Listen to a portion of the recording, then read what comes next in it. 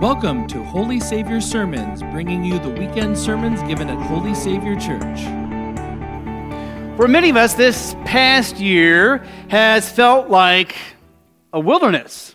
Simplicity, sacrifice, and sorrow may have become daily realities. Yet, the Bible is full of characters who've had transformational experiences with God in the wilderness. So for our Lenten season, our series is called Wandering in the Wilderness. To do that, let's begin with a question. What's your favorite breakfast? Think about that for just a moment. If you didn't eat breakfast this morning, I'm sorry that we brought this up. I ate first breakfast this morning. I ate my go-to breakfast. My go-to breakfast is usually a bowl of oatmeal. Oatmeal with maybe some pecans or some walnuts. There's some fresh fruit like bananas or blueberries. This morning I'm out of pecans, so I only have blueberries. But this good hearty meal, especially on a colder day like today, kind of fills you up. But usually by this time in the morning, because I usually have that about 5:30, 6 o'clock in the morning, I'm ready for breakfast number 2.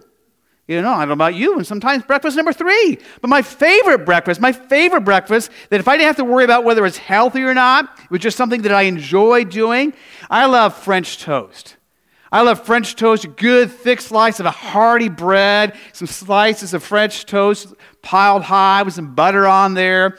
My go-to would be honey, not syrup. I love kind of the tanginess of honey versus the syrup, and you kind of just ooze that on there, watching it pour over and, onto the plate there, and then on, maybe a side plate, you've got some good thick strips of smoked bacon, and I call them sometimes like peasant potatoes, but the hash browns are not like strings, but they're cut up with some onions and maybe some peppers in there, and oh man.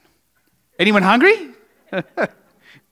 I wish I could say come to my house for breakfast, but I'm not going to be home for a while. But, that is my favorite breakfast, and I love that. When I get in the morning, I'm usually hungry, and I'm ready to eat, with a big cup of coffee, whatever I have, to devour it and feed myself because, I grew up hearing these words, breakfast is the most important meal of the day. Now, I've heard more recently that may not necessarily be so true, or it may be true. It's kind of like a lot of things, true, not true, but it's may have been something that the cereal companies kind of got into our brains because, you know what? If you eat more cereal, because breakfast is important, they make more money.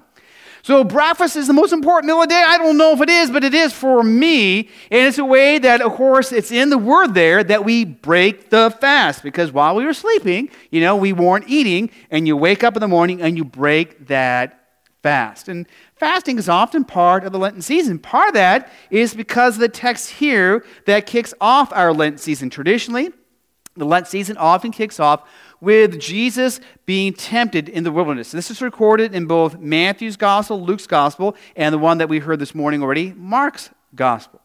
And let's read that text together. Mark 1, 12 through 13. At once the Spirit brought him into the desert, where he was tempted by Satan for 40 days. He was there with the wild animals, and the angels took care of him.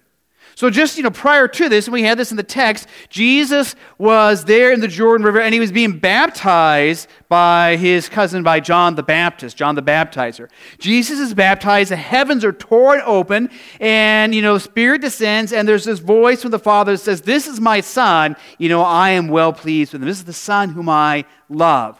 And Jesus is baptized. He's baptized so that, he is connected with us to live under the same law and obligations that we live under, but that in our sin we fail to follow completely.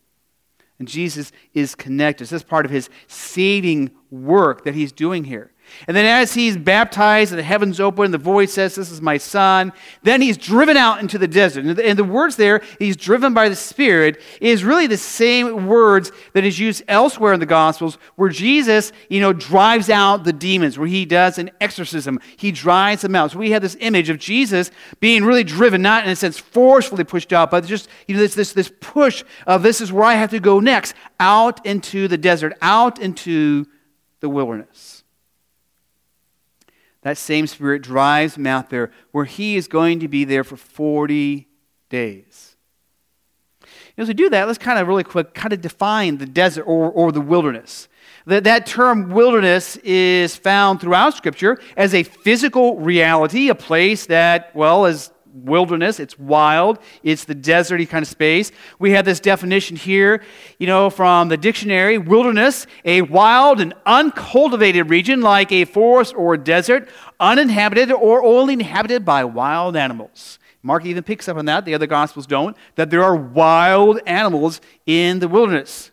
I don't know about you, if you've ever been to the wilderness before. Growing up in Arizona, we'd go to the wilderness. It was a desert kind of wilderness, and Boy Scouts especially. I was in Boy Scouts, and we go camping, and we get our backpacks, our tents, and we go off, and we'd camp in the White Tanks Mountains in the desert, amongst the rattlesnakes, and the scorpions, and the sand, and the cacti, and all kinds of other things. We go out there. But when we go out there, we pack all of our food, our breakfast, that we could cook on the fire, something easy. We'd have snacks like, bags of trail mix and beef jerky and things like that to keep us nourished as we're out there in the wilderness. But that term wilderness not only talks about a physical place, in Scripture it also is a place where we see God's people, sometimes struggling. They are dealing with, the simplicity and the sacrifice and sorrow like we have been dealing with in the daily reality of life during this COVID pandemic. It is a time where there's transformational experiences and encounters with God there in the wilderness. That wilderness becomes a dark and foreboding place. Place of devastation, a place of pain, of coming face to face with our sins.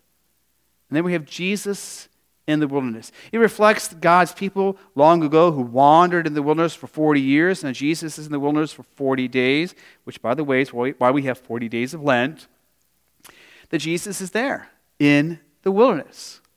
But as you think about Jesus being in the wilderness, the time that he experiences in the wilderness, he went 40 days without what?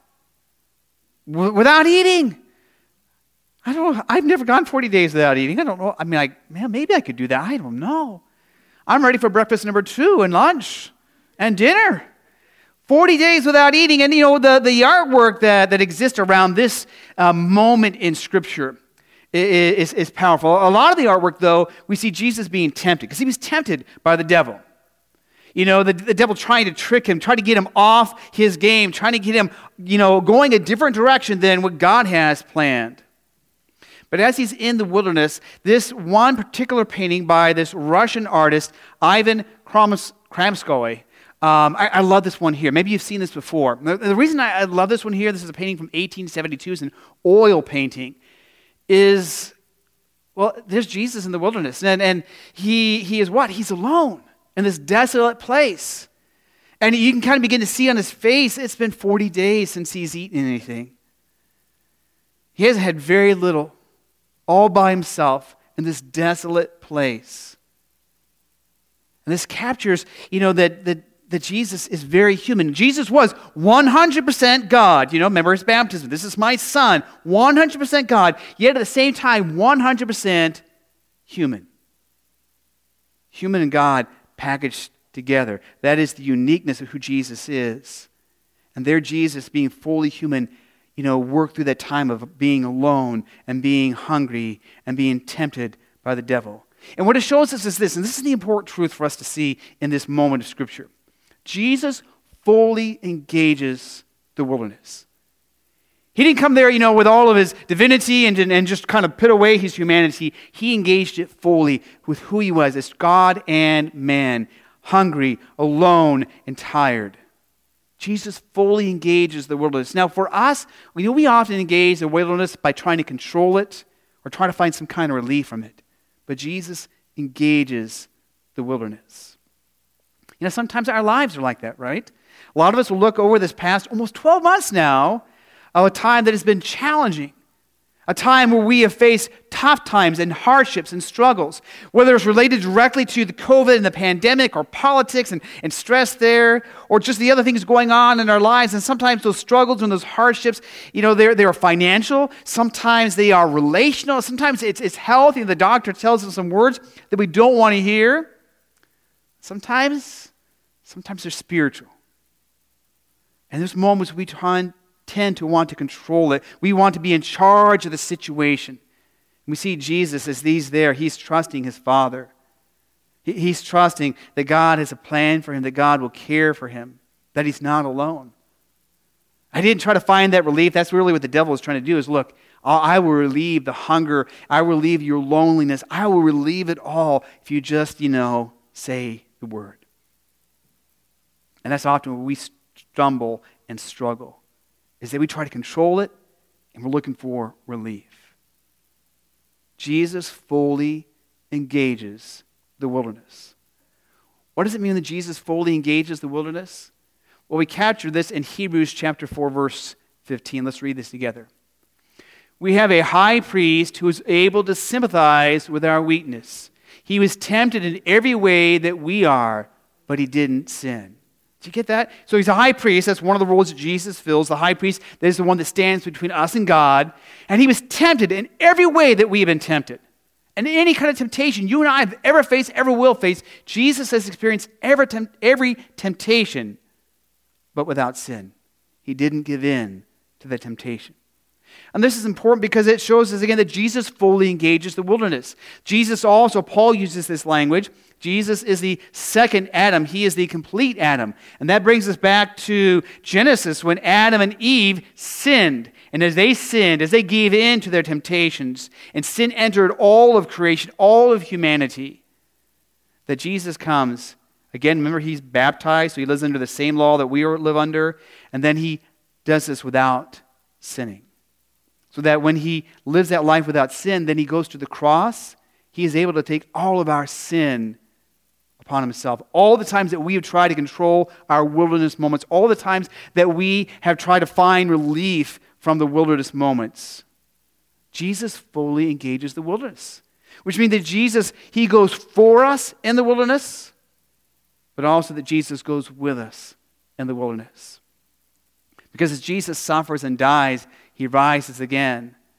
And he says to his followers, I am with you always. Maybe right now you're in one of those wilderness moments. Maybe you're struggling. It's been tough. It's been hard. It's financial. It's relational. It's spiritual. But know this. Jesus goes with you into the wilderness. You are not alone. And as Jesus fully engages the wilderness, that really leads us to the question that we have for ourselves. And it's this question here. How will you fully engage your wilderness? How will you fully engage your wilderness? How will you fully engage your wilderness knowing that Jesus goes for you into the wilderness and with you into the wilderness? Let's pray. Lord God, we give you thanks and praise for the gift of your amazing grace and love. We give you thanks and praise that you fully engaged the wilderness for us, that you are there for us and you are there with us. Lord, help us to fully engage in faith in the wilderness, knowing that we are not alone. You have gone before us and you are with us. We pray this, Jesus, in your name. Amen. For more information about Holy Savior, including service times and location, please visit holysavior.org. Thanks for listening, and until next time, God bless.